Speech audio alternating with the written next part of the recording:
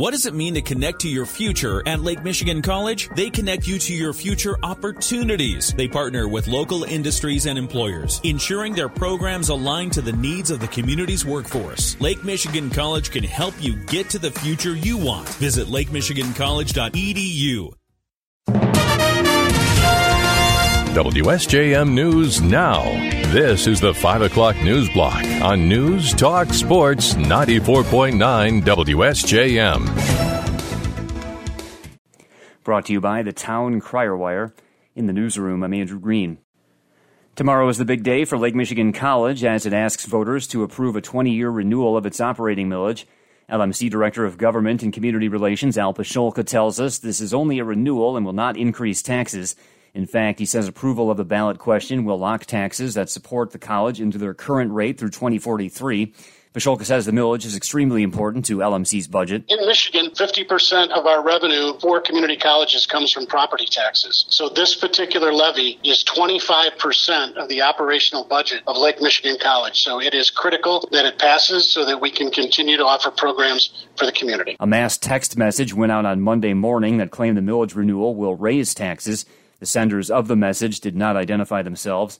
Pasholka says he also got that text, but it's wrong. That text message is not true. That is a lie. Anyone who reads the ballot will see very plainly that this is a renewal. This is not a tax increase. Pasholka says voters have been supporting the millage since 1963. He asked them to reaffirm it. Also on the ballot tomorrow in Berrien County will be the Benton Harbor City Commission primary for commissioner-at-large seats. 4 candidates out of 5 will then advance to the November election. Also, there's a Chickiming Township road millage on the ballot. Polls tomorrow will open at 7 a.m. and close at 8 p.m. We'll have the results for you as they become available. Meanwhile, 3 candidates for South Haven mayor will be on the ballot tomorrow in South Haven. City Council member Joe Reeser, former Mayor Robert Burr, and former South Haven Public Schools Board of Education President Annie Brown are all running to succeed Mayor Scott Smith, who chose not to seek re-election. The top 2 vote-getters will face each other in the November general election. Also on the ballot in Van Buren County tomorrow will be the Lake Michigan College millage renewal. The Michigan Department of Transportation is closing the Washington Avenue Bridge over I-94 in St. Joseph Township this week. It says the closure is needed to prepare for a $204 million rebuild of I-94 slated to begin construction next year. The Washington Avenue Bridge will close Thursday and stay closed through September 2nd. The bridge is being prepped for the bigger construction taking place the following 2 years. The work will include deck patching, joint replacement, and epoxy overlay and surface coating. A detour taking drivers down Maiden Lane, Lincoln Avenue, and Vineland Road will be posted. You can find out more at michigan.gov/drive. Speaking of roads, part of John Beers Road is closed due to a washout. The Village of Stevensville says the westbound lane of John Beers from Red Arrow Highway to I-94 is closed. It's due in part to part of the road breaking away in heavy rain over the weekend. The problem was discovered Sunday morning. A look at the affected area shows a small section of asphalt gone and steel beams jutting into the soil. The Village of Stevensville is responsible for fixing the problem. This is Bicycle Safety Enforcement Week, and drivers and bicyclists alike should be on their lookout for law enforcement. WSJM's Ken Lundberg has more. Berrien County Undersheriff Chuck Hite reminds everyone, drivers and bicyclists alike, there are rules of the road to follow. Stopping at stop signs, riding on the right side of the road, using turn signals, and proper lighting when it's dark. It's really just an awareness of being aware of each other, and sometimes people get impatient. I get that, but we're just trying to prevent the tragedies that have happened across the state of Michigan over the last 3 years. Recently released crash data shows an alarming rise in the number of bicyclist-related fatalities on Michigan roadways over the last 3 years. From 2020 to 2022, 103 bicyclists were killed in Michigan, a 64% increase over the previous 3-year period. A $35,000 grant from the state is going to Berrien County to help them focus on bicycle and pedestrian safety. Ken Lundberg, WSJM News. Indec Energy Services in Niles has filed an application with the Michigan Department of Environment, Great Lakes, and Energy for a new air quality permit. However, the new permit it's seeking would lower the emissions allowed at the natural gas facility. Eagle says the changes are to reflect equipment actually installed and to lower current permitted emission limits. The public has through August 30th to comment on Indec's new permit request. Eagle could hold a public hearing on the issue if it's sought by residents. The new permit request is not related to noise complaints the Indec facility received back in May. The city of Niles says those noise issues were resolved. We'll have links to the permit application and information on submitting comments at our website. A woman who worked for Four Winds Hartford Casino for 16 years is now charged with embezzling $700,000 from the casino. It happened on July 30th. An officer in the court told a judge about what the woman's accused of doing. So she did. She counted out $700,000 and put it in a bag and walked out of the casino. 38-year-old Danica Young of Coloma is accused of taking the money to someone in Gary, Indiana, but police have not indicated if they know who that person is. She apologized to the judge at her arraignment last week and said it's the first time she's been charged with any crime. Young's public defender says she's worked for the casino for 16 years and her bond has been set at $1 million. Michigan Department of Transportation officials say they've made great strides recruiting more minorities and women into their field in the past 10 years. On the Talking Michigan Transportation podcast, MDOT's James Jackson talked about the success of the agency's Transportation Diversity Recruitment Program. Because in order to really embrace diversity, it's much more than the shades of someone's skin. It's much more than the gender they identify as. Truthfully, the focus for me is I really want to know the color of their genius. Jackson says more than 50 students took part in the program this year.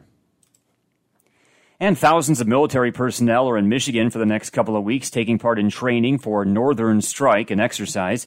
Michigan National Guard Lieutenant John Keelian is the exercise director. We anticipate 6,500 to 7,000. We won't know until everybody is actually on the ground, and they're coming from overseas and then throughout 27 states in our country, as well as some active duty Army, Marines, as well as Air Force. Keelian says they'll work on expeditionary skills, command and control, and intra-theater medical care training, where they'll evaluate simulated patients to Fort McCoy, Wisconsin, for follow-up treatment. They'll be training at Camp Grayling, the Alpena Combat Readiness Training Center, Selfridge Air National Guard Base, and Oscoda Wordsmith Airfield. WSJM News Now continues with your Bloomberg Report. WSJM News Now continues, brought to you by Imperial Furniture in Dowagiac, where furniture shopping is fun.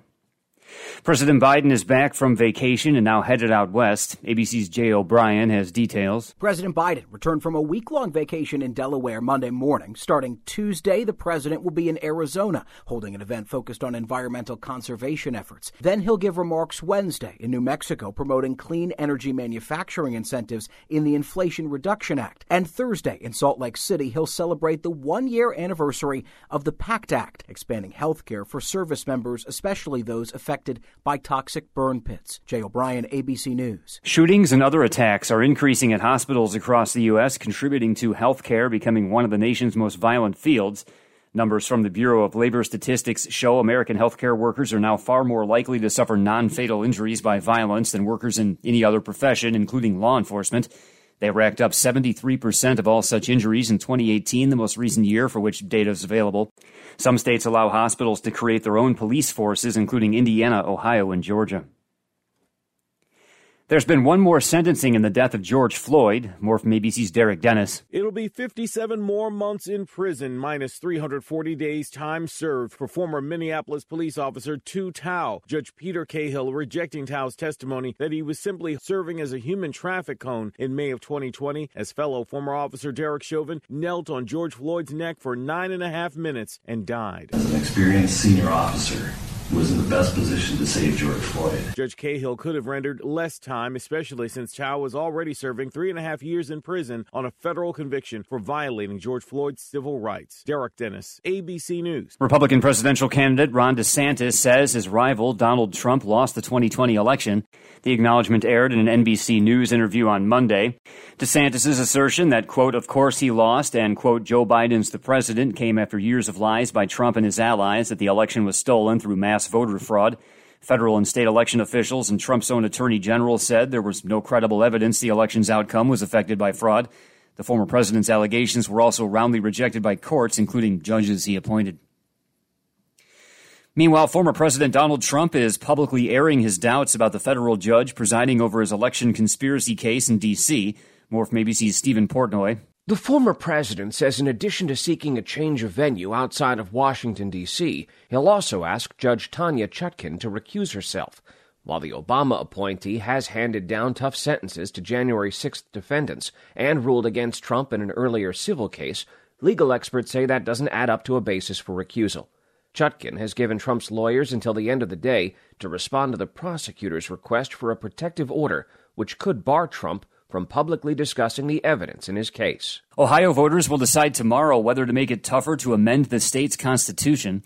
If that passes, it could affect the state's abortion laws. ABC's Ann Flaherty has more from Washington. It's a crucial vote in the Buckeye state of Ohio. Republicans want voters to agree that changing its state constitution should require 60% support instead of a simple majority. If the measure passes, it will make it much harder for Democrats to amend the state's constitution this fall to guarantee a right to abortion.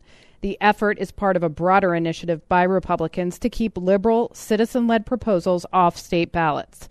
Ann Flaherty, ABC News, Washington. Emergency officials say 2 firefighting helicopters collided while responding to a blaze in the desert east of Los Angeles, sending one to the ground in a crash that killed all 3 people on board. The larger helicopter landed safely after the collision on Sunday. CAL FIRE says the victims included an assistant chief, a fire captain, and a contract pilot. A CAL FIRE spokesperson says conditions were clear and breezy at the time of the collision. The crash itself caused another fire, which spread to 4 acres before it was extinguished. The National Transportation Safety Board is investigating.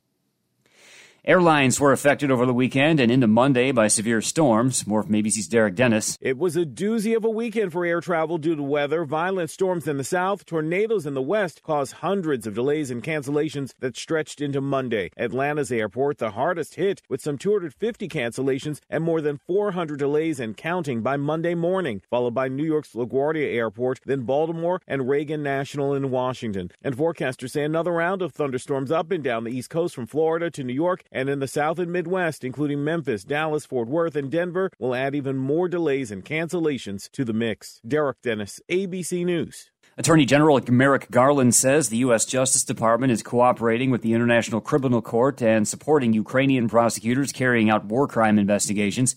He reaffirmed his department's aid more than a year after the Russian invasion. Congress recently allowed for new U.S. flexibility in assisting the court with investigations into foreign nationals related to Ukraine. The Justice Department will be a key part of the United States cooperation, according to Garland. He appointed a prosecutor to serve at a center opened last month in The Hague to support nations building cases against senior Russian leaders for the crime of aggression.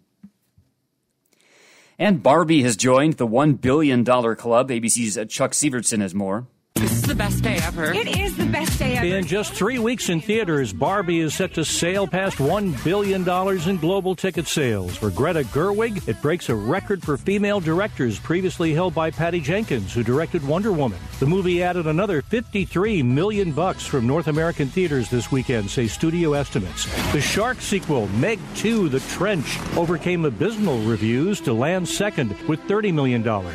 In third place, in its third week, Oppenheimer, adding another $28+ million. Chuck Sievertson, ABC News.